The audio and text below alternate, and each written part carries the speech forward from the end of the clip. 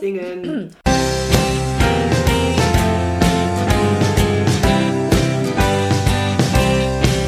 Wir werden alle sterben. Die Erde wird sich auch ohne uns weiter drehen. Wir werden alle sterben. Endlich! Wir reden über den Tod. So, hallo liebe Menschen da draußen, das ist der Endlich-Podcast und hier auf der Couch sitzen Caro, das bin ich, und neben mir sitzt Susanne, hallo. Wir haben uns heute was Besonderes überlegt für diese Sendung. Ja. Etwas, das wir schon seit sehr langer Zeit vor uns herschieben. Ja. Eigentlich seit wir angefangen haben. Wir haben uns nämlich damals schon überlegt, dass wir irgendwann mal ein Suizid-Spezial machen wollen, in dem wir tatsächlich eigentlich nur wir beide miteinander sprechen, weil das ja sozusagen der Grund ist überhaupt, warum es diesen Podcast gibt. Die Erlebnisse, die wir gemacht haben und die irgendwie alle mit Suizid zu tun haben. Genau, dachten, weil das so ein persönliches Thema ist, haben wir diesmal keinen Gast, aber wir haben euch Fragen gestellt und ihr habt uns auch Fragen geschickt. Und die werden wir nachher beantworten. Also ihr seid sozusagen der Gast auf unserer Endlich-Couch heute. So ihr denn Fragen geschickt habt. Ja, nur die Fragen geschickt haben. Und ihr seid auch unsichtbar. Ihr seid auf dem Foto nicht zu sehen. Und stumm. Ihr könnt also auch nichts sagen. Ja, aber wir lesen eure Fragen vor. Ja, aber warte mal, bevor wir anfangen, Ja. wollten wir noch kurz sagen, dass wir jetzt eine Steady-Seite haben und schon zwei UnterstützerInnen. Ja, das ist echt unglaublich. Das ist ganz schön cool. Ja, wir haben jetzt 2 Leute, die uns monatlich unterstützen. Vielen Dank. Ja, danke. Das ist echt irre. Und wer das noch machen will, los geht's. Auf unserer Webseite gibt's eine Unterstützen-Seite. Da seht ihr alle Infos. Da gibt's Love, Peace and Understanding. Und noch andere schöne Dinge zwischen hier und dort. Genau, kleine Geschenke gibt's auch für Leute, die uns unterstützen wollen. Ja, Susanne, jetzt geht's los. Oh Gott. Also wir machen uns wie immer. Jetzt reden wir erstmal zusammen, dann kommen die Fahrradgedanken, dann kommt die Crowd on the couch. Genau, Ja. so ist es. Wie geht's dir denn so in Bezug auf das Todesthema im Moment? Das es wird ja gerade Herbst. Immer so eine Sache mit den Jahreszeiten. Und Herbst insbesondere, ne, wo dann der bevorstehende Tod sozusagen, der Winter, sich so langsam ankündigt. Wer jetzt allein bleibt, wird es lange bleiben. Nee, wer Warum? jetzt allein ist, wird es lange bleiben. Aber warum Wer denn? jetzt kein Haus baut, der baut keines mehr. Nee, Was sind das jetzt so hessische Sinnsprüche? das ist Rilke. Ach, oh, Entschuldigung. Ich arbeite nicht im Literaturbetrieb. Der Herbst, genau. Der Herbst, genau. Und aber sonst, also abgesehen davon, dass meine Gedanken eher so mit Vergänglichkeit zu tun haben, vielleicht im Moment und mit so Veränderungen und so, geht's mir eigentlich ganz gut mit dem Tod. Also der Tod und ich, wir sind so gerade, vielleicht nicht on speaking terms, aber so, wir lassen uns gerade gegenseitig in Ruhe. Ja, das ist doch mal gut. Ja, wie ist es bei dir? Ich habe mir vorgenommen, meine Sterbebegleiter-Sache jetzt mal wieder ein bisschen mehr in den Fokus zu rücken, weil das ist jetzt in der letzten Zeit ein bisschen in den Hintergrund getreten, weil ich einfach irgendwie länger nicht da war und mir Zeit zum Schreiben genommen habe und so. Aber das wird sich jetzt wieder ändern und darauf freue ich mich auch. Und dann, und das passt irgendwie, finde ich, auch gut zum Winter. Das stimmt. Und was denkst du denn so? Also, warum wollten wir denn eigentlich diese Spezialfolge machen? Na, ich habe ja, also diese Spezialfolge ohne Gast vor allem, ne? Das war mir ja auch irgendwie relativ wichtig, dass wir keinen Gast haben, weil ich finde, dass wir ganz gut in unsere eigenen selbstgeschaffenen Gastkategorien reinpassen bei dem, weil wir halt Betroffene sind. Also Leute, die mit Suizid zu leben lernen mussten. Genau. Ich glaube, dass es da total viele Fragen zu gibt, die Leute sich oft nicht trauen, jetzt mir zu stellen, die aber vielleicht schon irgendwie wichtig wären, mal ausgesprochen zu werden. Na, dann lass uns doch da direkt mal reinspringen. Ich finde es interessant. Was glaubst du denn, was sowas ist? So eine Frage, die sich viele Leute nicht zu stellen trauen oder wo du das Gefühl hast, darüber sollte man irgendwie vielleicht mehr sprechen? Es gibt ja so diese 2 Gefühlskomplexe, die ich dabei immer habe. Und das ist zum einen eben Schuld und Scham. Also so beides irgendwie, weil, und die Trauer ist ja nochmal eine ganz andere Sache. Das natürlich auch, aber so als soziale Emotion immer, ich empfinde Schuld gegenüber demjenigen, der sich halt umgebracht hat, weil das ist, glaube ich, auch soziokulturell einfach ziemlich verankert, dass man eben denkt, man muss den Leuten helfen und man muss die retten. Man muss die retten, genau, und man hat versagt oder so. Und diese Schamsache ist eben, dass man andere Leute, die jetzt halt auch noch leben, denen das so präsentiert und die dann nicht wissen, wie sie reagieren sollen. Und das ist irgendwie eher so ein verschämtes Moment ist. So, wenn einer anfängt, über meinen Bruder zu reden oder Geschwister generell und dann fragt, so, wie ist es denn bei dir? Dann ist es immer erstmal so ein Moment, wo ich sage, also da fühle ich mich immer erstmal komisch und denke so, trägt es das jetzt, die Situation oder so? Dann kann ich das jetzt sagen. Und dann sage ich es halt manchmal eben aber auch nicht. Also das ist ganz unterschiedlich. Und ich glaube halt schon, dass diese Schamsache besser geworden ist durchs drüber reden. Und durch viel drüber reden und durch echtes einfach auch durchs Rausknallen halt. Ja. Aber diese Schuld ist halt nicht weggegangen. Also das ist mir neulich, habe ich nochmal gedacht, das geht halt einfach nicht weg. Dass du dich tatsächlich schuldig fühlst, weil du das Gefühl hast, du hättest eigentlich das verhindern müssen oder du hättest das besser machen müssen irgendwie. Ja, oder ich war irgendwie nicht genug oder ich weiß, ja, sowas, genau. Und bei meinem Vater vielleicht noch weniger, weil da waren ja die Rollen ganz eindeutig andersrum. Also der hätte sich ja um mich kümmern müssen und nicht ich mich um ihn.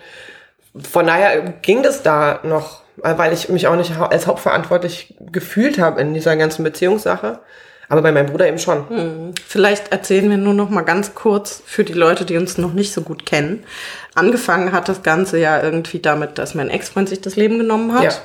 Und dann hast du mir damals eine E-Mail geschrieben, dass du irgendwie Erfahrung mit dem Thema hast, weil dein Vater sich das Leben genommen hat vor 20 Jahren und wir da gerne drüber reden können. Und dann jetzt in der Zwischenzeit vor 1,5 Jahren. 2 Jahren mittlerweile.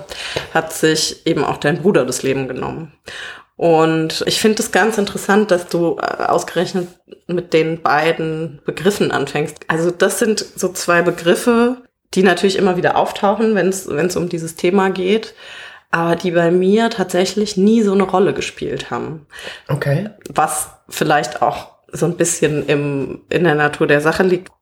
Stefan war mir ja schon ein sehr naher Mensch, aber der war jetzt nicht Familie. Ja, das hängt mit der Familiensache, ja, das glaube ich auch. Und ich meine, Familie verkompliziert ja vieles sowieso nochmal um ein Vielfaches.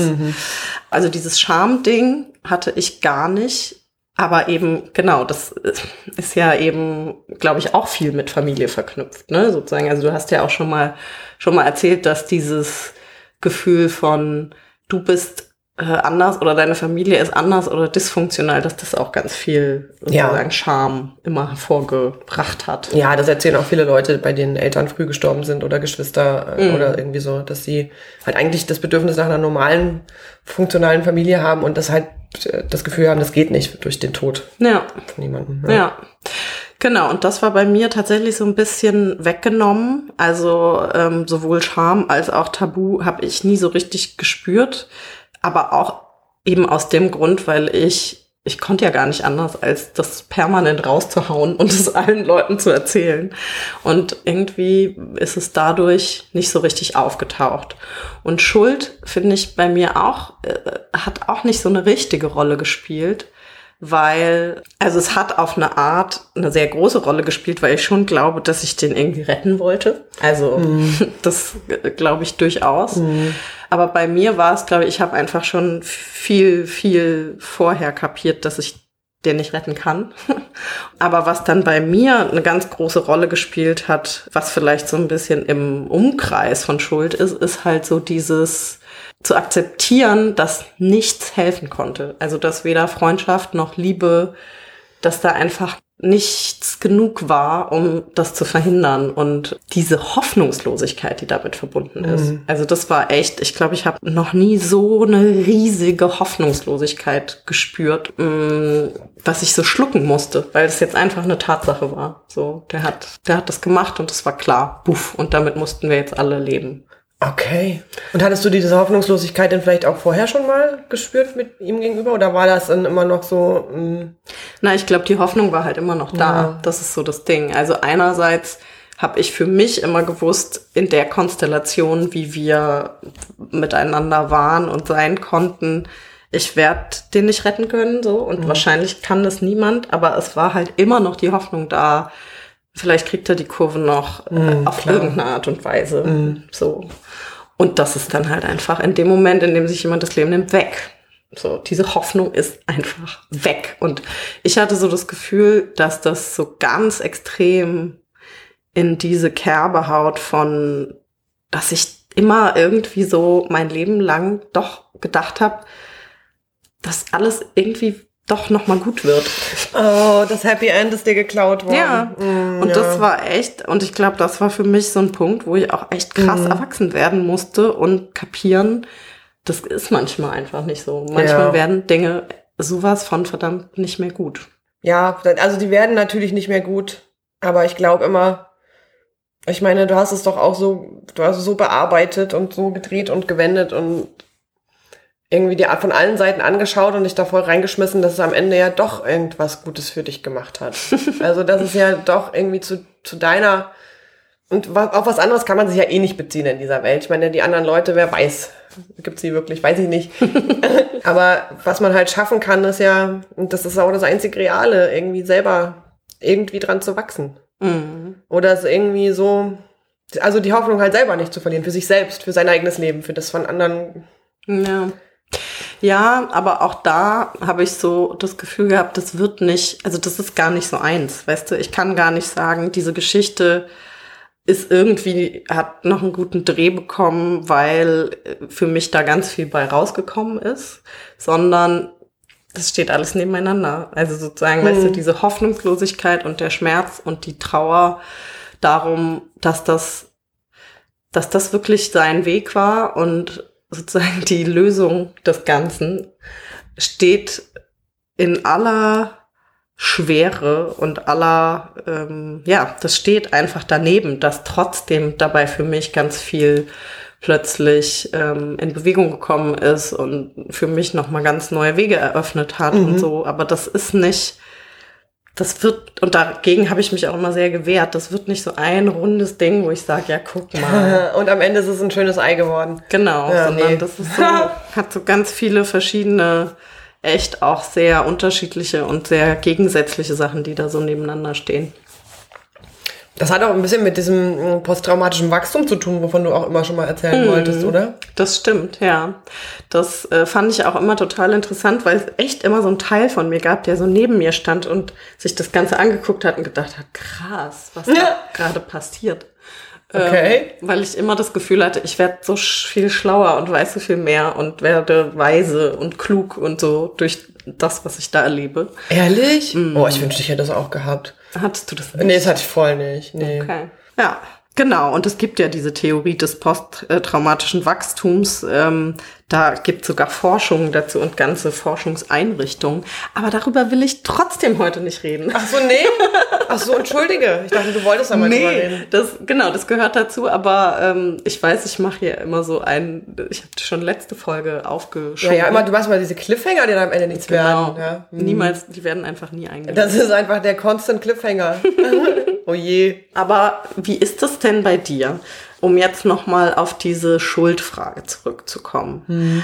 Glaubst du denn überhaupt, dass es wünschenswert und gut gewesen wäre, das zu verhindern? Also für mich, ja.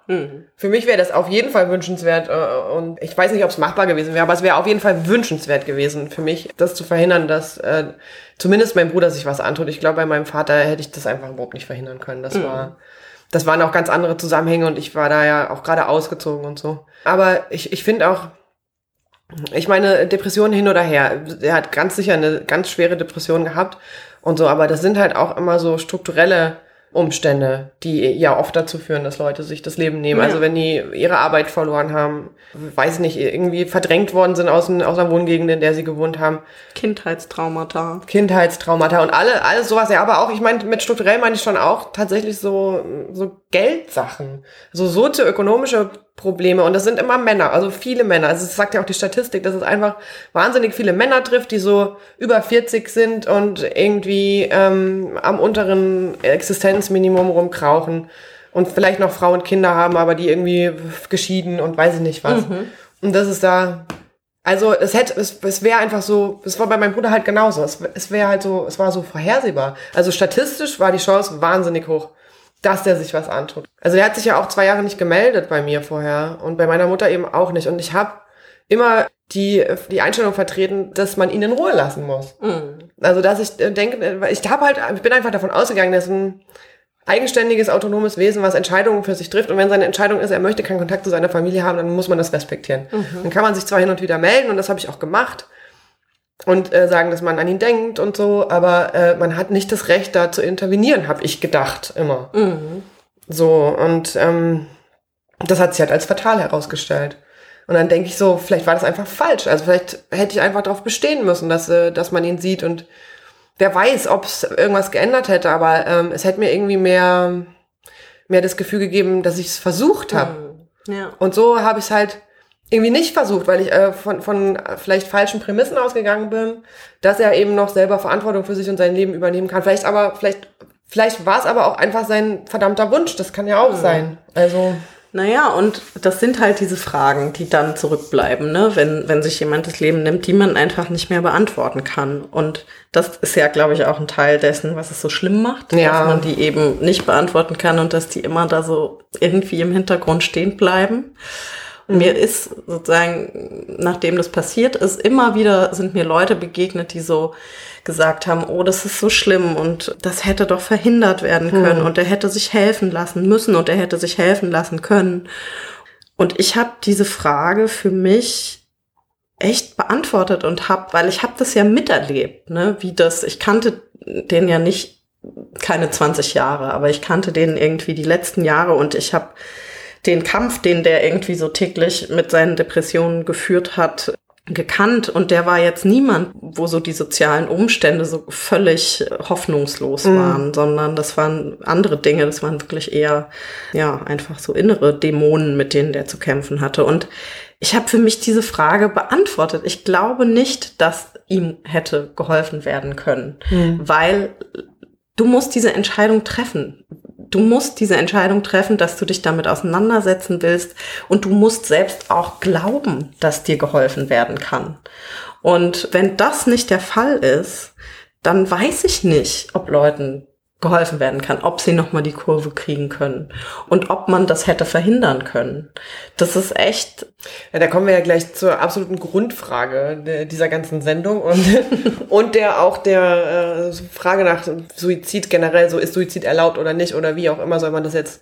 Gibt's ja immer so Diskussionen überall auch im Netz und so, und die Grundfrage, die habe ich bei Thomas Macho nämlich gelesen, und die lautet, wem gehört eigentlich mein Leben? Also, und das muss man irgendwie beantworten, und der schaut sich das aus 1000 kulturhistorischen Perspektiven an, die ich jetzt hier wirklich nicht wiederzugeben imstande bin. Wie heißt das Buch? Das heißt, Das Leben nehmen von Thomas Macho. Das ist da geht es tatsächlich um Suizid im 20. Jahrhundert vor allem, mit sehr vielen Beispielen. Und da wird halt ganz am Anfang, im allerersten Kapitel, wird diese Frage erörtert, so, wem gehört mein Leben?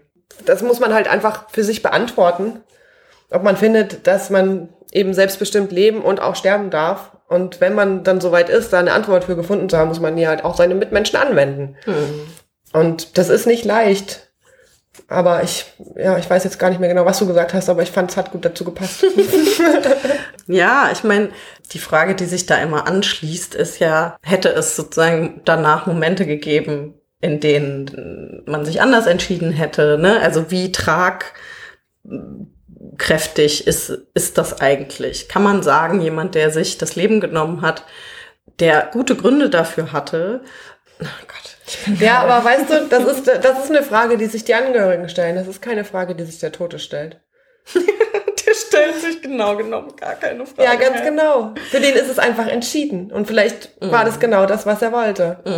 Und es ist total in Ordnung, sich als Angehöriger oder Zugehöriger oder wie man auch mal dazu sagen will, darüber Gedanken zu machen, wie das Leben des anderen hätte weitergehen können. Weil ich meine, wenn jemand stirbt, dann stirbt ja auch die Zukunft mit dem. Und damit muss man ja auch sich auseinandersetzen. Und natürlich kommt dann so eine Frage hervor. Aber man muss es sich bewusst machen, dass es nichts mit der Entscheidung des Suizidenten zu tun hat, sondern mit einem selber. Ja, da ist wahrscheinlich was dran. Ich habe mich auch immer, also was ich mich auch gefragt habe, ist in der Zeit danach, wünsche ich mir das eigentlich für mich oder wünsche ich mir das für ihn? dass das nicht passiert wäre. Ja, genau. Weil das ist echt genau die der Frage Punkt. so. Ja. Weil ich habe immer gedacht, klar, für mich wünsche ich es mir. Ich wünsche mir, ich hätte diesen Schmerz nicht erfahren. Ich wünsche mir, dieser Schmerz wäre für ihn irgendwie nicht so groß gewesen, dass das passiert wäre. Aber wäre es mir tatsächlich lieber gewesen, dass er mit dem Schmerz, der ihn und der Verzweiflung, die ihn zu diesem Schritt geführt hat, weiterlebt? So, also das ist halt echt, ja. Ja, das bringt einen echt schnell an den Grund dessen, was man halt für wichtig und wertvoll im Leben hält. Ja, das ist echt ganz interessant, also das habe ich gedanklich noch nie gemacht, was du eben gemacht hast, sozusagen diese Aufteilung in derjenige und die zurückbleiben, weil das halt immer so wahnsinnig vermischt ist mit einem. Und das finde ich ich kann dazu 2 Zitate. Oh, Caro, ich dachte schon, du würdest vorlesen. keine Zitate mehr bringen. Doch. Ich freue mich. Pass auf, ich habe nämlich, das passt sehr gut genau zu dieser Zweiteilung, die wir jetzt aufgemacht haben, nämlich einmal derjenige, der sich das Leben nimmt und einmal die da bleiben und die zurückbleiben, nämlich über Depressionen und eben Leute, die sich das Leben nehmen, hat David Foster Wallace geschrieben, der sich ja dann eben auch das Leben genommen hat. Und der hat geschrieben, dieses ganze Gerede über Leute, die sich umbringen, wenn sie eine akute Depression haben. Wir sagen, heilige Scheiße, wir müssen sie irgendwie davon abhalten, sich umzubringen. Das ist falsch. Denn weißt du was? Diese Menschen haben sich schon umgebracht. Den Teil, der zählt. Wenn sie Selbstmord begehen, schaffen sie nur noch Ordnung. Wow. Oh, das ist aber auch ganz schön nihilistisch. Das ist ganz schön krass. Aber ich glaube, dass da vielleicht schon auch was dran ist. Na, aber da spricht halt einer, der weiß, wovon er spricht. Ne? Da spricht halt kein Angehöriger, der vor Trauer zergeht. Da spricht halt jemand, der diese Dunkelheit kennt. Ja, der die Dunkelheit kennt. Und genau, das andere Zitat habe ich glaube, ich bin mir gar nicht mehr sicher, aber ich meine, das ist aus dem Buch. Roger Willemsen hat ein Buch vor vielen Jahren herausgegeben, der heißt Der Selbstmord. Und da hat er auch so ganz viele historische Zitate und alles Mögliche, auch so Aberglaube, der mit Leuten, die sich das Leben nehmen, verbunden ist. Gruseliges Zeug, ich erinnere mich. Es wirklich die gruseligsten Dinge gibt, was man alles machen muss, sich Hände abhacken und so, damit es naja, egal. Also jedenfalls bringt er da alle möglichen Zitate und eines ist von Diderot, einem Philosophen. Ein Philosoph. Aus dem 18. Jahrhundert, glaube ich. Der hat geschrieben, ich will nicht mehr dein Vater, dein Bruder, dein Gatte, dein Freund, dein Sohn, dein Mitbürger, dein Mitmensch sein. Freiwillig sind wir einige dieser Verhältnisse eingegangen. Es hängt nicht mehr von uns ab, sie ohne Ungerechtigkeit zu lösen. Das finde ich auch total interessant. Oh Gott, das macht mich echt traurig. Das ist auch traurig. Was mich daran echt auch fertig gemacht hat, ist eben dieser Satz, ne? Ich will nicht mehr dein Freund sein. Und das ist natürlich ein krasser Satz und natürlich auch einer, den man in Frage stellen kann, ne? Wie viel bleibt eigentlich davon zurück, wenn jemand stirbt? Es bleibt da nicht genug zurück, dass man sagen kann, der ist mein Freund. Aber rein auf der Lebensebene, der hat sich entschieden, der will nicht mehr für mich da sein. Und dem ist es egal, ob ich noch für ihn da sein kann oder nicht. Der tritt einfach ab. So. Ich glaube, der hat sich einfach dafür entschieden, nicht mehr sein zu wollen. Ich glaube, das ist so komisch. Also irgendwie gefällt es mir nicht so richtig, muss ich sagen. Weil ich glaube, das ist so das zielt so, also es wäre ja gerade so, als würde sich jemand, der sich vornimmt, sich das Leben zu nehmen, noch mit irgendwelchen anderen Personen beschäftigen. Ich glaube nicht, dass das der Fall ist. Ich glaube nicht, dass er wirklich dann oder sie dann noch dran denkt, ach Gott, wie werden die und vielleicht sind die traurig, aber ja, vielleicht schon. Vielleicht Eben. denken sie einfach, dass sie einem einen Gefallen tun damit, dass sie dann nicht mehr da sind und dass sie keine Belastung mehr sind. Und das glaube ich auf jeden Fall. Also ich glaube, mit der Depression verbunden ist, dass du denkst, du bist so krank und kaputt, dass du jedem, der nicht mehr mit dir sein muss, einen Gefallen tust. Ja. Das, glaube ich, das kommt habe ich auch oft schon vor öfter gehört, ja. bei Depressionen. Aber ich weiß nicht, ob das keine Rolle spielt. Also bei mir war das so, in der Zeit, direkt nachdem sich Stefan das Leben genommen hat, gab es wirklich Momente, also ich glaube nicht, dass ich jemals an dem Punkt war, wo ich das tatsächlich gemacht hätte, aber es gab viele Momente, wo ich drüber nachgedacht habe, ob das eine Möglichkeit wäre, sich das Leben zu nehmen, weil ich einfach ganz oft das Gefühl hatte, ich komme da nie wieder raus aus diesem Loch und dieser Trauer und diesem Schmerz. Und bei mir war das halt so, es gab genau einen einzigen Grund, warum ich das nicht gemacht habe, und das war meine Mutter. So. Ich habe immer, wenn ich das zu Ende gedacht habe ich an meine Mutter gedacht und habe gedacht, wenn ich das mache, dann zerstöre ich das Leben meiner Mutter. Ja. So. Und das war der Grund, warum ich das nie gemacht habe. Und das ist natürlich die Frage, ne, wann ist so eine Grenze überschritten, dass du entweder nicht mehr an diejenigen denkst oder dass es dir egal ist oder dass du eben denkst, die sind besser dran ohne dich. Also wo kippt sozusagen diese Balance? Wow. Oh mein Gott. Das war ein ziemlich schweres Zitat jetzt, was du hier noch am Ende reingehauen hast. Ja, ich weiß. Wir sind fast fertig mit unserer halben Stunde. Wow, das ging jetzt aber echt schnell. Das ging ganz schön schnell, ja. Aber wir machen ja noch weiter. Deswegen haben wir ja auch keinen Gast eingeladen. Außer euch natürlich alle. Wohl wahr. Ich würde sagen, wir machen dann erstmal jetzt mit den Fahrradgedanken weiter, oder? Ja, jetzt kommen erstmal die Fahrradgedanken, ne?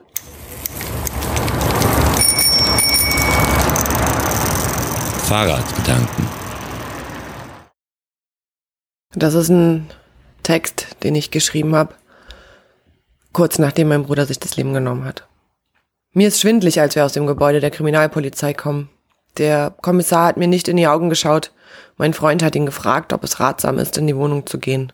Ob wir das schaffen. Können Sie was aushalten? Hat er ihn gefragt. Dann gehen Sie mal lieber alleine rein, und deutet mit einem Kopfnicken in Richtung meiner Mutter und mir. Meine Beine zittern. Ich kann die Kupplung kaum durchtreten. Autofahren geht erstaunlicherweise noch. Atmen nicht mehr so richtig. Ich blinke, warte, biege ab, parke, ziehe die Handbremse, schalte aus.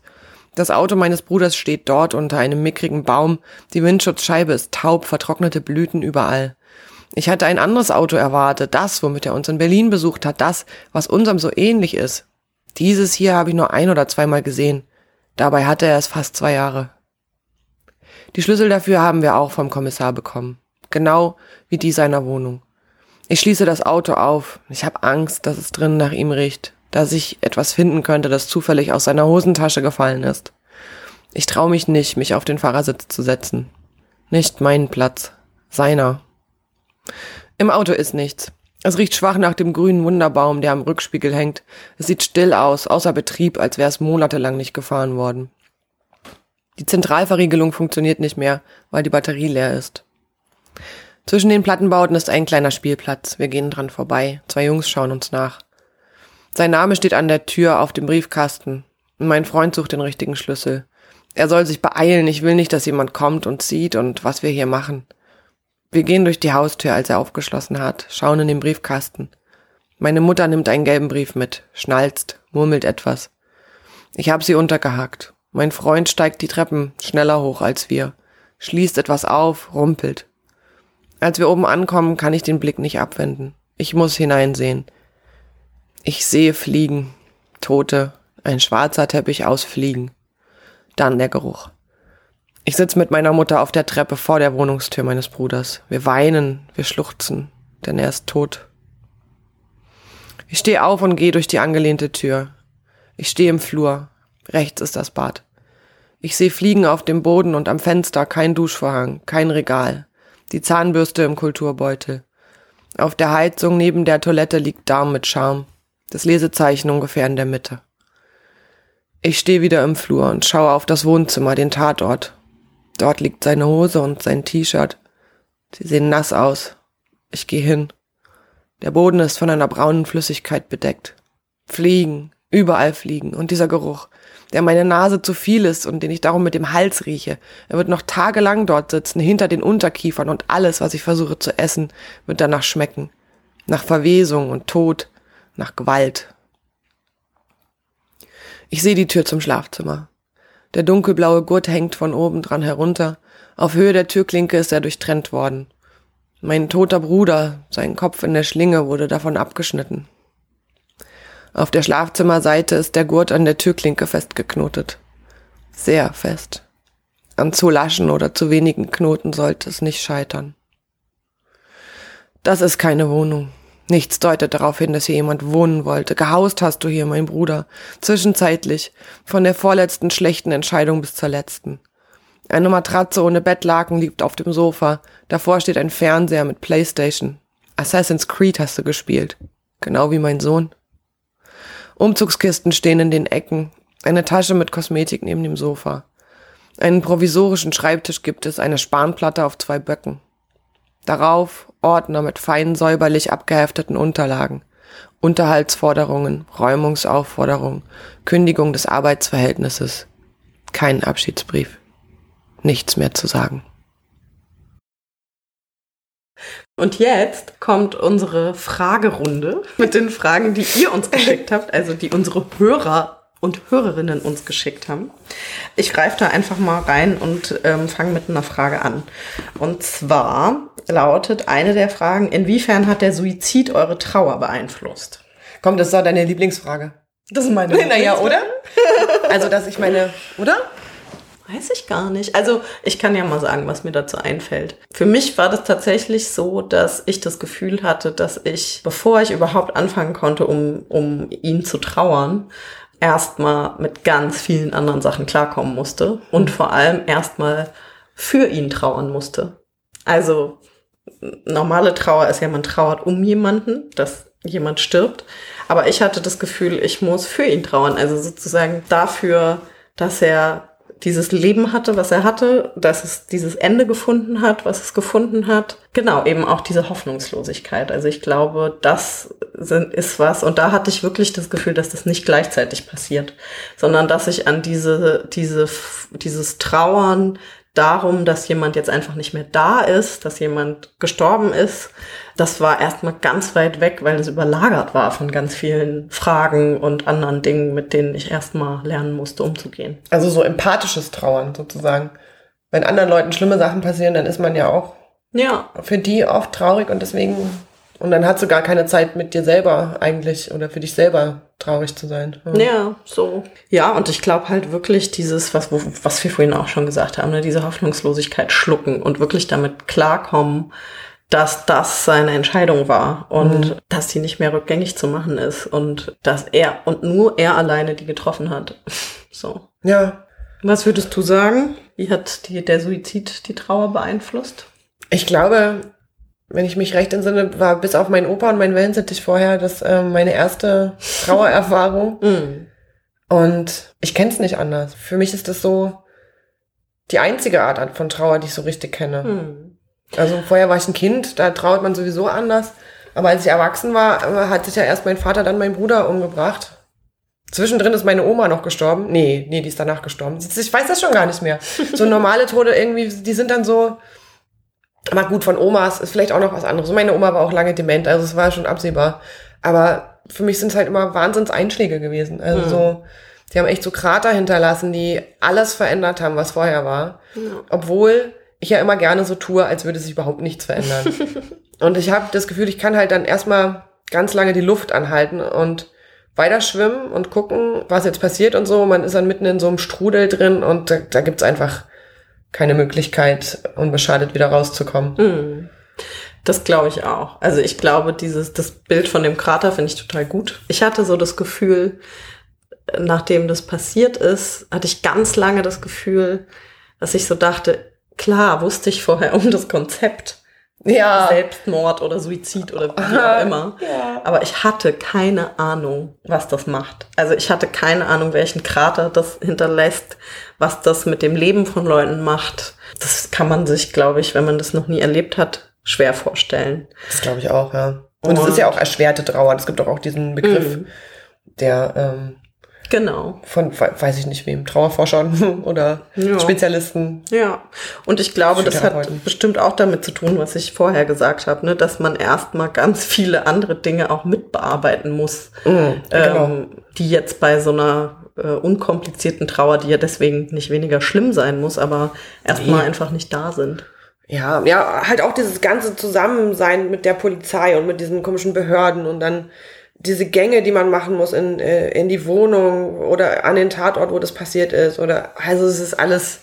Na, und das ist eben gewaltsam, ne? Ja, es ist halt gewaltsam, genau. Es ist halt wirklich Gewalt, ja. Und ich glaube, das macht wirklich nochmal einen Unterschied wenn jetzt jemand auf eine natürliche Art und Weise stirbt, kann ja auch sehr grausam sein, aber dieses Gewaltvolle, diese Gewalt gegen sich selbst und das, was übrig bleibt, ne, eben wenn man da hingehen muss, wenn man in die Wohnung geht oder wie auch immer, das ist schon, das macht einfach krass was mit einem. Total. Naja, und das hatten wir auch schon in anderen Folgen, dass eben dass so ein Suizid es ja auch zumindest wahrscheinlicher macht, dass einem vielleicht eine Art von Abschied weggenommen wird. So. Also zumindest bei mir war das so. Bei mir auch. Ich habe noch nie, jetzt lasse ich es mal raus, ich habe noch nie jemand Totes gesehen, außer meinen Wellensittich. Aber den hast du ausgegraben. Den habe ich wieder ausgegraben. Ich finde das eigentlich eine ganz schöne Geschichte. Und er hatte noch Sand unter den Füßen. Ja, Vogelsand. Okay, nächste Frage. Was brauchen An- und Zugehörige nach einem Suizid oder was brauchen sie nicht? Und worin unterscheidet sich dies gegebenenfalls davon, wenn man sich durch Krankheit auf den Tod eines lieben Menschen vorbereiten konnte?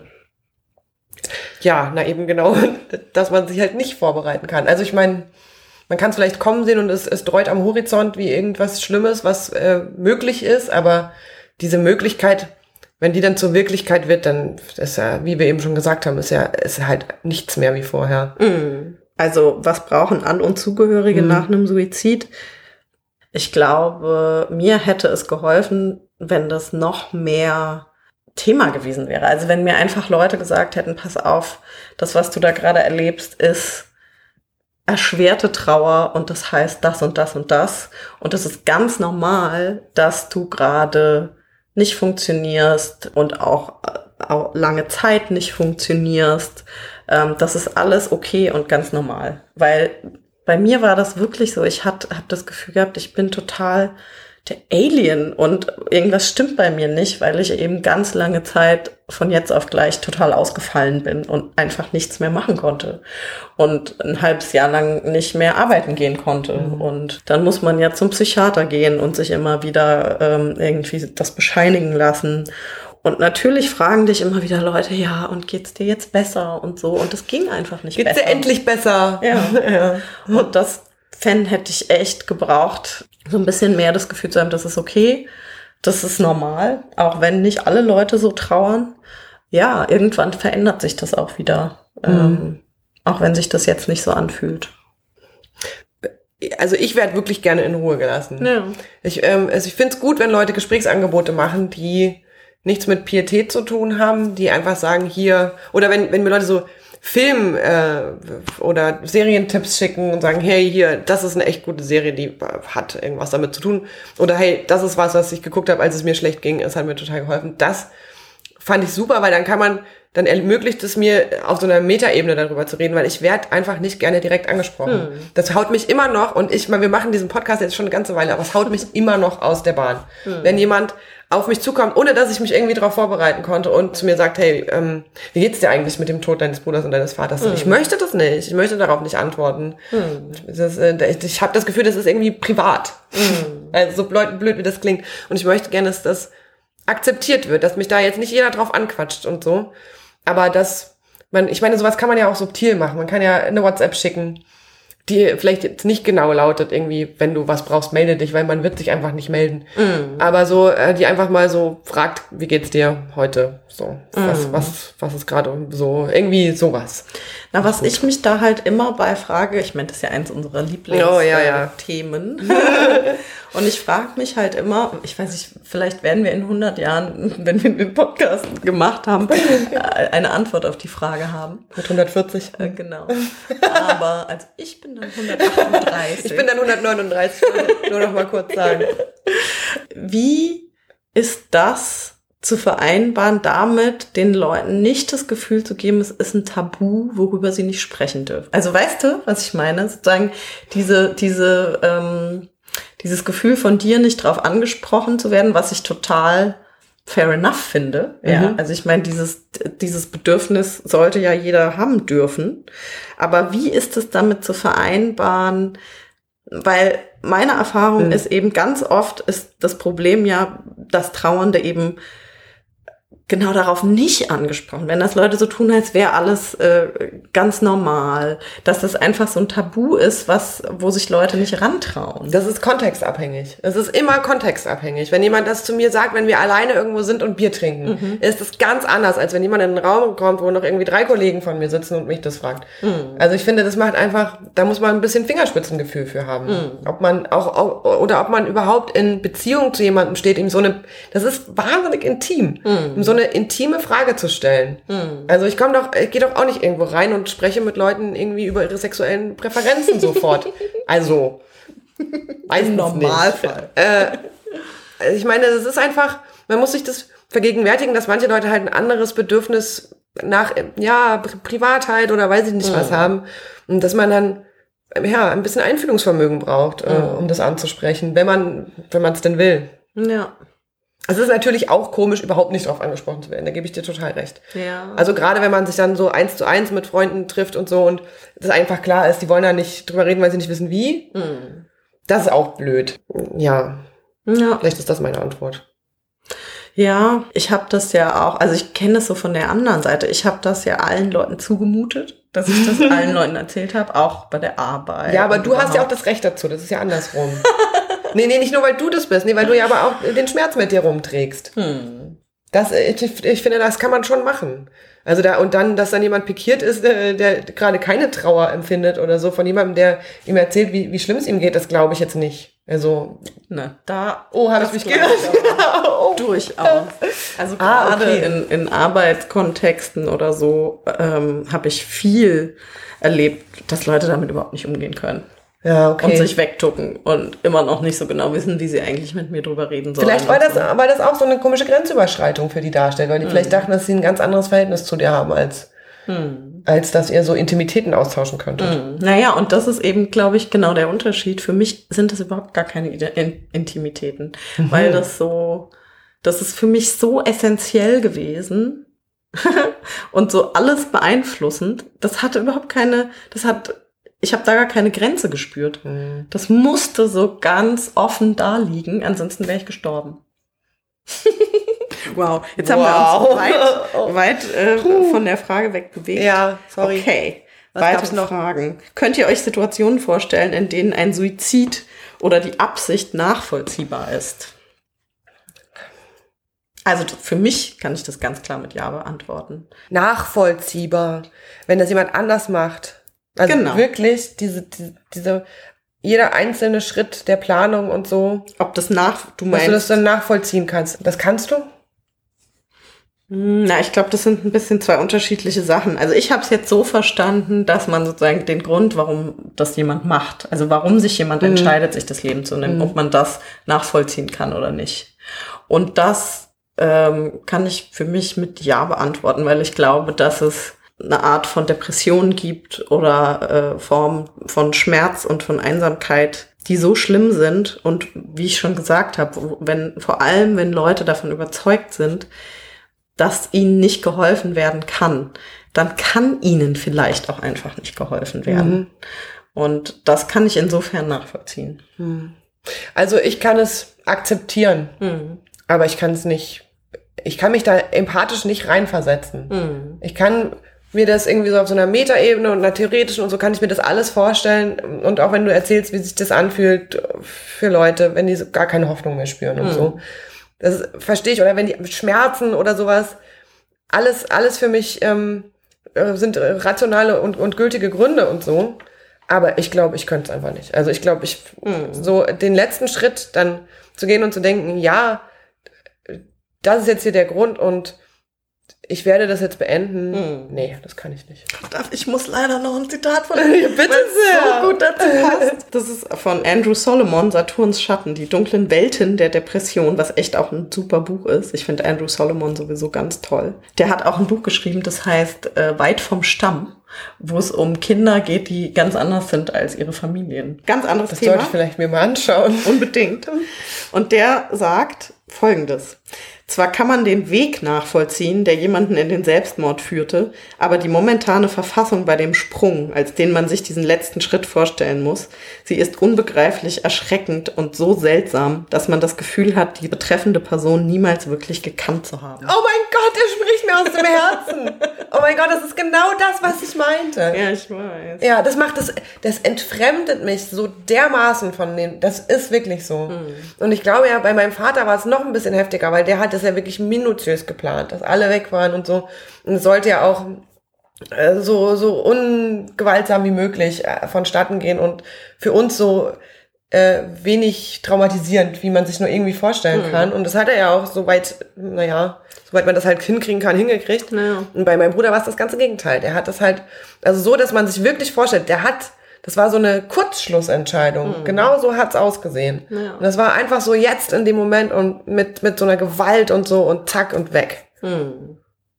Ich verstehe das schon. Also ich kann tatsächlich diesen Moment, in dem man entscheidet, ich meine, das eigene Leben zu beenden, das ist ja so groß. Das ist ja alles. Das ist ja alles, was es gibt. Wirklich da gebe ich dir total recht. Das kann ich mir auch nicht vorstellen. Also auch diese Fragen, was geht einem wirklich da in den letzten Minuten durch den Kopf und so, das ist echt krass. Ja, das ist so anders. Das ist, glaube ich, qualitativ ein Unterschied zu dem, was man kann sich vorstellen. Ja. Wow, interessante Frage. Ja, finde ich auch. Ja, manche sagen, man habe eine Pflicht zu leben, manche sagen das Gegenteil. Ja, da sind wir ja wieder bei der Frage, ne, wem gehört denn mein Leben? Ja. So, und wenn man die beantwortet hat, also wenn man der Meinung ist, dass einem das eigene Leben sehr wohl selber gehört, dann hat man keine Pflicht zu leben, dann darf man es sich auch nehmen. Naja, aber selbst wenn man denkt, dass mir das eigene Leben gehört, sind da ja trotzdem noch andere Menschen im Spiel. Ja. Weil das, was du mit deinem Leben machst, wenn du das beendest, beeinflusst die anderen Leute ja so dermaßen. Ja, aber das tut's auch, wenn du eine Beziehung beendest oder wenn du umziehst oder wenn du irgendwelche anderen Entscheidungen triffst, die halt selbstbestimmt sind. Und ich meine, selbstbestimmt, da liegt ja schon der Kern drin. Es hat mit dem Selbst zu tun und es wird nur von dem Selbst darüber bestimmt. So. Und dann, klar, ich meine, soziale Tiere, natürlich hat man mit seinen ganzen, mit allem, was man tut in der Welt, hat es irgendwie Auswirkungen auf andere und so. Aber oh Gott, ich möchte nicht die Verfechterin, ich möchte eigentlich gar nicht diese Position vertreten. Naja, ich finde es ja total schlimm. Aber wenn man es wirklich mal auf begriffliche Basis runterbricht so und man meint, dieses Leben gehört mir und ich lebe selbstbestimmt, dann natürlich gehört dann dazu, dass man auch selbstbestimmt sterben darf. Naja, ich muss jetzt leider nochmal diesen Satz hervorheben, bitte, den ich echt schon oft gesagt habe, aber ich sag den nochmal, weil der mir damals, das war so einer der Sätze, der so in einem Moment für Ordnung gesorgt hat. Schieß raus. Und der lautet, niemand hat das Recht, sich das Leben zu nehmen, man hat nur die Freiheit. Und ich fand es ganz toll, weil ich eben immer so damit gerungen habe, dass ich immer das Gefühl hatte, ja, man muss das Recht haben, sich das Leben zu nehmen. Und gleichzeitig hatte ich das Gefühl, dass mir so krasses Unrecht angetan worden ist. Und wie bringe ich das in einen Zusammenhang? Vielleicht kann man das auch einfach nicht in einen Zusammenhang bringen. Vielleicht steht das auch einfach nebeneinander. Na, vielleicht sind das zwei unterschiedliche Sachen. Also ich meine, das Recht, sich das Leben zu nehmen, das geht ja viel weiter darüber hinaus, als das Recht, den anderen was anzutun. Ich meine, da sind wir ja wieder dabei, so wo fängt die Freiheit des einen an, wo sie beim anderen endet. Naja, aber ich finde gerade diese Unterscheidung in Recht und Freiheit sortiert nochmal Dinge anders, weil wenn man anfängt von Recht zu sprechen und von ethischen und moralischen Entscheidungen und so weiter, da kommt man ja ganz schnell in totale Grauzonen. Und ich fand einfach also ich will gar nicht sagen, dass das jetzt stimmt oder nicht stimmt, aber ich finde den Ansatz total gut, weil der nochmal so ganz andere Kategorien aufmacht. Ja, so. Ja, das stimmt. Wobei, wenn wir schon über Recht reden, dann wollte ich nämlich noch kurz eine Sache sagen. Ja, bitte. Die ich bei Thomas Macho im Buch auch gelesen habe. Ja. Ich lese das mal kurz vor, weil ich das echt auch so unglaublich fand, als ich es hier drin las. Am 3. November 2006 hat das Schweizerische Bundesgericht den Suizid zum Menschenrecht im Sinne des Artikels 8 der Europäischen Menschenrechtskonvention erklärt. Irre. Suizid als Menschenrecht. Ja, aber nur in der Schweiz. Erstmal. Ja, und vorher wurde nämlich Suizidversuche auch schon bestraft. Zum Teil mit dem Tode. Ja, krass. Ja. Das ist echt. Also da muss man, ja, es ist ein bisschen verrückt. Das ist ein bisschen makaber irgendwie. Aber ich meine, zieh dir das mal rein. Der Suizid ist ein Menschenrecht. Also. Ja. Wow. Das ist schon echt eine starke These auch einfach. Volle Kanne, ja. Ja, damit haben wir auch eigentlich schon eine nächste Frage beantwortet, nämlich da hat jemand geschrieben, dass ihn die interessieren würde, wie unsere Meinung zur gesetzlichen Lage ist. Also wie selbstbestimmt darf man leben, wie selbstbestimmt sollte man sterben. Das haben wir jetzt eigentlich damit so ein bisschen gestreift. Ja, ich bin auch wirklich keine Juristin. Aber ich würde gerne mal mit einem Juristen oder mit einer Juristin darüber reden. Ja, vielleicht sollten wir das mal tun. Und darüber haben wir ja auch ganz viel in unserer Sterbehilfe-Folge, das war die vorletzte Folge, gesprochen. Mit Armin. Genau, mit Armin. Da ging es ja ganz viel um die Frage, wie selbstbestimmt dürfen wir eigentlich sterben. So, wir sind, glaube ich, fast schon durch. Gab es nicht noch eine so eine interessante? Doch, wir haben hier noch. Also zum einen entlastet es die Zugehörigen, wenn die Person sich im Vorfeld ihres Suizids sich um das danach schon gekümmert hat, oder macht das den Abschied noch härter? Ey, das finde ich so eine krasse Frage, die habe ich auf Twitter gelesen schon. Musste da schon echt krass drüber nachdenken. Wieder mal, ne, kann man in so Fällen nur von sich selber sprechen. Ich glaube, es ist wahnsinnig kontextabhängig, ob das irgendwas leichter macht oder nicht. Also wenn jemand todkrank ist und halt nicht genug Kohle hat, um in die Schweiz zu fahren oder so und dann einen Suizid plant und dann alles für danach auch plant und das so nachvollziehbar wie möglich ist für die Hinterbliebenen, dann kann ich mir vorstellen, dass es das leichter macht. Wenn aber jemand wie mein Vater, der seinen Suizid schon so minutiös geplant hat, danach darüber hinaus noch irgendwelche Regelungen trifft, was mit seinem Körper passieren soll, wie er begraben werden soll und schon möglicherweise die Beerdigung bezahlt hat, dann würde ich einfach denken, oh mein Gott, das ist alles wirklich noch viel schlimmer. Also schon, weil das auch mit diesem Geisteszustand zusammenhängt, in dem er dann ist und das so sehr bedeutet, dass er uns nicht zur Last fallen wollte, dass er sich quasi selbst aus dem Leben ausradiert hat, samt Einäscherung. Also das würde ich wirklich schlimm finden.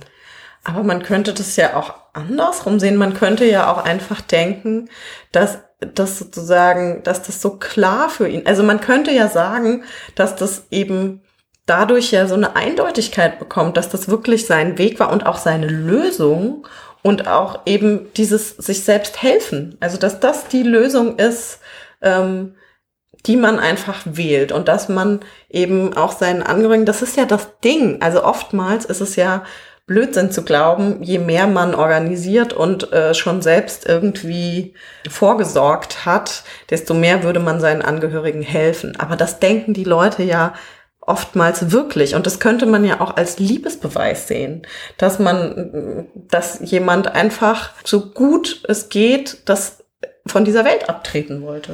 Ja, aber was du dabei nicht bedenkst, ist, dass es sich ja alles nach einem riesen Verrat anfühlt.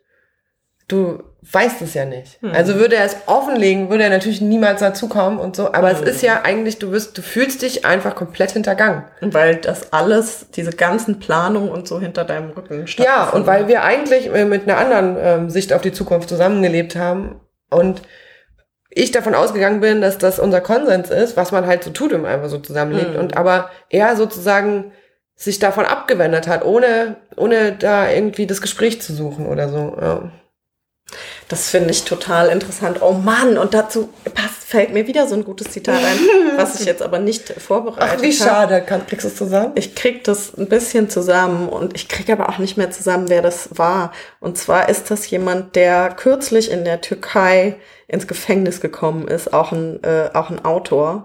Das hat mich total beeindruckt, der hat einen Text geschrieben und da drin stand, dass der Augenblick im Leben, wo ein Schicksal schon besiegelt ist, aber man es noch nicht realisiert, also die Zukunft sozusagen schon besiegelt ist, aber man weiß das noch nicht, dass dieser Moment einer der grausamsten Momente ist, die es überhaupt gibt. Ganz genau. Und das finde ich, das kann ich total gut nachvollziehen. Ja, und das war das Erste, was ich gedacht habe, als ich die Frage gelesen habe, dass das irgendwie noch grausamer ist, als seinen eigenen Tod so dermaßen durchzuplanen.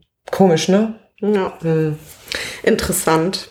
Ich kann dazu ehrlich gesagt gar nicht so richtig was sagen. Ich kann nur sagen, dass ich glaube, dass sozusagen dieses oftmals, wenn jemand jetzt alt war und stirbt, dass dieses Wohnung ausräumen und sich um die Dinge kümmern und so weiter. Ich glaube, dass das oft helfen kann. Und bei mir hat es auch nach dem Suizid geholfen, also in die Wohnung zu gehen. Auch für mich war das ganz wichtig, gleichzeitig total schlimm und auch total wichtig, die Kleider da zu finden, in denen er gestorben ist und so. Aber es ist auch so surreal, also in diese Wohnung zu gehen, wo alles noch so ist, als würde er gleich irgendwie zur Tür reinkommen, dass der alles stehen und liegen hat lassen. Das war echt ein Punkt, über den ich manchmal nicht hinweggekommen bin, dass ich dachte, der hat alles stehen und liegen lassen. Wenn er das, und da habe ich mich immer gefragt, kann der das durchgedacht haben, dass wir das alles machen müssen, dass wir uns um seine Banksachen kümmern müssen und um seine Versicherungen und um dies und jenes. Das ist so absurd, dass man einfach alles stehen und liegen lässt und davon ausgeht, dass jemand anders das aufräumt. Man geht von gar nichts mehr aus, glaube ich. Man will halt einfach nur raus. Ja, wahrscheinlich. Okay, letzte Frage. Oh, und das finde ich ehrlich gesagt auch gleichzeitig eine extrem schwierige Frage. Wie man denn mit geäußerten Suizidabsichten anderer umgehen kann. Da habe ich so einen Beitrag auf einen Blog von vielen.org gelesen. Und da hat H.C. Rosenblatt so einen Text geschrieben über Suizidprävention und wie blöd das eigentlich manchmal läuft mit dieser Suizidprävention. Und das, also er vertritt halt auch, also er oder sie, weiß ich nicht, vertritt halt auch sehr stark die These, dass dein Leben dir selber gehört und dass Suizid manchmal ein Ausweg sein kann, der selbstbestimmt ist. Ja. Und dass das wegen dieser Suizidprävention, oder so habe ich das wenigstens gelesen, sowas Bevormundendes hat. Und außerdem, also nicht nur was Bevormundendes, und das fand ich nämlich bemerkenswert in dem Text, sondern eben auch strukturell Bedingtes. Es geht immer davon aus, dass Leute erstens sprechen können, also über ihre inneren Zustände, wenn man denen irgendwie Telefonnummern hinterher schmeißt, dass sie ein Telefon haben, dass sie irgendwie, weiß nicht, noch... Naja, dass man davon ausgeht, dass man denen helfen kann und dass es immer irgendeinen Ausweg gibt aus diesen Situationen. Ne? Ja, genau. Und das ist ja genau das, was ich vorhin auch gemeint habe, als ich gesagt habe, mir sind immer so viele Leute begegnet, die gesagt haben, man hätte ihm doch helfen können. Und das glaube ich eben auch nicht. Ich glaube, dass es Menschen und Situationen gibt, für die das einfach ihr Weg ist und die sich damit helfen und deren Ausweg das tatsächlich auch ist. Das sehe ich auch so. Und natürlich ist aber die Suizidprävention klar auch total wichtig, ne? Also, dass man Jugendlichen, wenn man irgendwie über Depressionen bei Jugendlichen spricht, dass solche Sachen gibt es natürlich total wichtig. Und was ich eben auch wichtig finde, ich finde, diese Frage ist so schwer zu beantworten, weil das ja total, also die Frage, die wir uns ursprünglich gestellt haben, nämlich was macht man, wenn jemand Suizidabsichten äußert, die ist ja total von 1000 Faktoren abhängig. In welcher Beziehung stehe ich zu demjenigen? In welcher Situation ist derjenige? Und oftmals fällt das ja nicht vom Himmel. Dann ist natürlich die Frage, sind die Leute gut begleitet? Haben die schon mal versucht, eine Therapie zu machen? Sind die in Therapie? Und natürlich würde ich immer dafür plädieren, dass man probieren muss und sollte, sich irgendwie begleiten zu lassen und so. Aber manchmal ist es halt auch einfach nicht möglich. Und wie gesagt, auch da ist mein Standpunkt, die Leute müssen das wollen. Und die müssen dafür bereit sein, sich mit diesem Schmerz nochmal auseinanderzusetzen. Und ich glaube eben, dass es Leute gibt, die denken, ich sterbe sowieso, wenn ich mich mit den Sachen auseinandersetze. Das bereitet mir so große Schmerzen, dass ich daran sterben werde. Und das ist deswegen einfach nicht tun. Also, dass die Angst einfach viel zu groß ist, sich damit auseinanderzusetzen. Ja, aber ich muss noch mal ganz kurz auf diesen Text zurückkommen, weil was ich auch ganz wichtig dabei fand, war halt, dass man nicht, wenn jemand sowas äußert, dass man dann halt nicht sofort mit der Krisennotelefonnummer Sache um die Ecke kommt, sondern vielleicht auch einfach sich mal Zeit nimmt und erstmal zuhört. Sich erstmal hinsetzt und sagt, erzähl doch mal. Und nicht gleich so ein reflexmäßig, oh Gott, und du musst eine Therapie machen und so. So, weil wenn die Leute dann das Gefühl haben, darüber redet man eigentlich nicht, dann reden sie dann halt auch nicht mehr drüber. Und dann ist jeglicher Punkt so auf Return ist dann irgendwann vorbei. Ja. Also, und ich glaube, das Einzige, was man wirklich machen kann, ist halt ehrliche Gesprächsangebote. Also wenn man das irgendwie hinkriegt, wenn man in so einer Beziehung steht zu jemandem. Und ich finde auch, dass es echt wichtig ist, dass man, also bei mir persönlich wäre das so, ich könnte das ja nur ganz schwer aushalten, wenn das mir jemand sagen würde. Und ich würde das auch sofort sagen, dass ich das extrem bedrohlich finde und dass ich damit überhaupt nicht umgehen kann, wenn jemand irgendwie in meinem Dasein sowas äußert, weil ich damit halt einfach irgendwie noch immer zu kauen habe. Naja, und ganz ehrlich gesagt, ich glaube, also zumindest für mich ist einer der Gründe, warum wir das ja hier auch machen, einfach über die Dinge zu sprechen und auch zu zeigen, was sowas auslöst, ne? Also das fand ich total schön. Wir haben ja endlich live mit Saskia gemacht. Und da ging es eben auch um den Suizid ihres Vaters. Und die sagte eben, dass sie, seit sie das Buch geschrieben hat und eben auch ganz viel auf Lesungen geht und so, auch ganz viele Zuschriften kriegt und Reaktionen, ganz viel auch von älteren Männern, die sich mit Suizidabsichten tragen oder getragen haben und die sagen, ich habe zum ersten Mal kapiert, was das mit Leuten macht. Und ich habe das erste Mal kapiert, wie sehr das ein Leben zerstören kann. Und ich würde das jetzt nicht mehr machen. Ja, das ist echt toll. Ja, wenn wir irgendwas damit bewirken können, dann das, ja. Vielleicht. Ja. Das wäre doch toll. Und unsere Zeit ist um. Das ist doch auch ein ganz gutes Schlusswort. Oh, wow. Wir haben heute keine Frage mit Max. Nee, wir wollen die Frage mit Max abschaffen. Wir wollen wir revolutionieren unseren Podcast. Ich kann es ja auch wieder rausschneiden, wenn es dir nicht gefällt. Nein, also. Nee, was machen wir denn statt Frage mit Max? Wir machen keine Frage mit Max, wir machen jetzt einfach Schluss. Ja. Wir können vielleicht noch sagen, was das Thema der nächsten Sendung sein wird. Im Oktober sprechen wir nämlich mit Kerstin von der Hude. Und Kerstin begleitet Eltern, deren Kind bei der Geburt stirbt oder wo schon klar ist, dass die in absehbarer Zeit sterben werden. Und die hat eben die erste Elternberatung Deutschlands aufgebaut und arbeitet in der Charité. Und mit der sprechen wir über das Thema, wenn Kinder sterben. So, dann würde ich sagen, bis zum nächsten Mal. Bis zum nächsten Mal und Schnaps raus.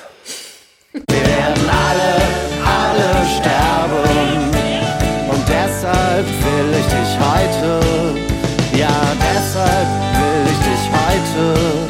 Ja, deshalb will ich dich heute noch sehen. Endlich. Vorbei.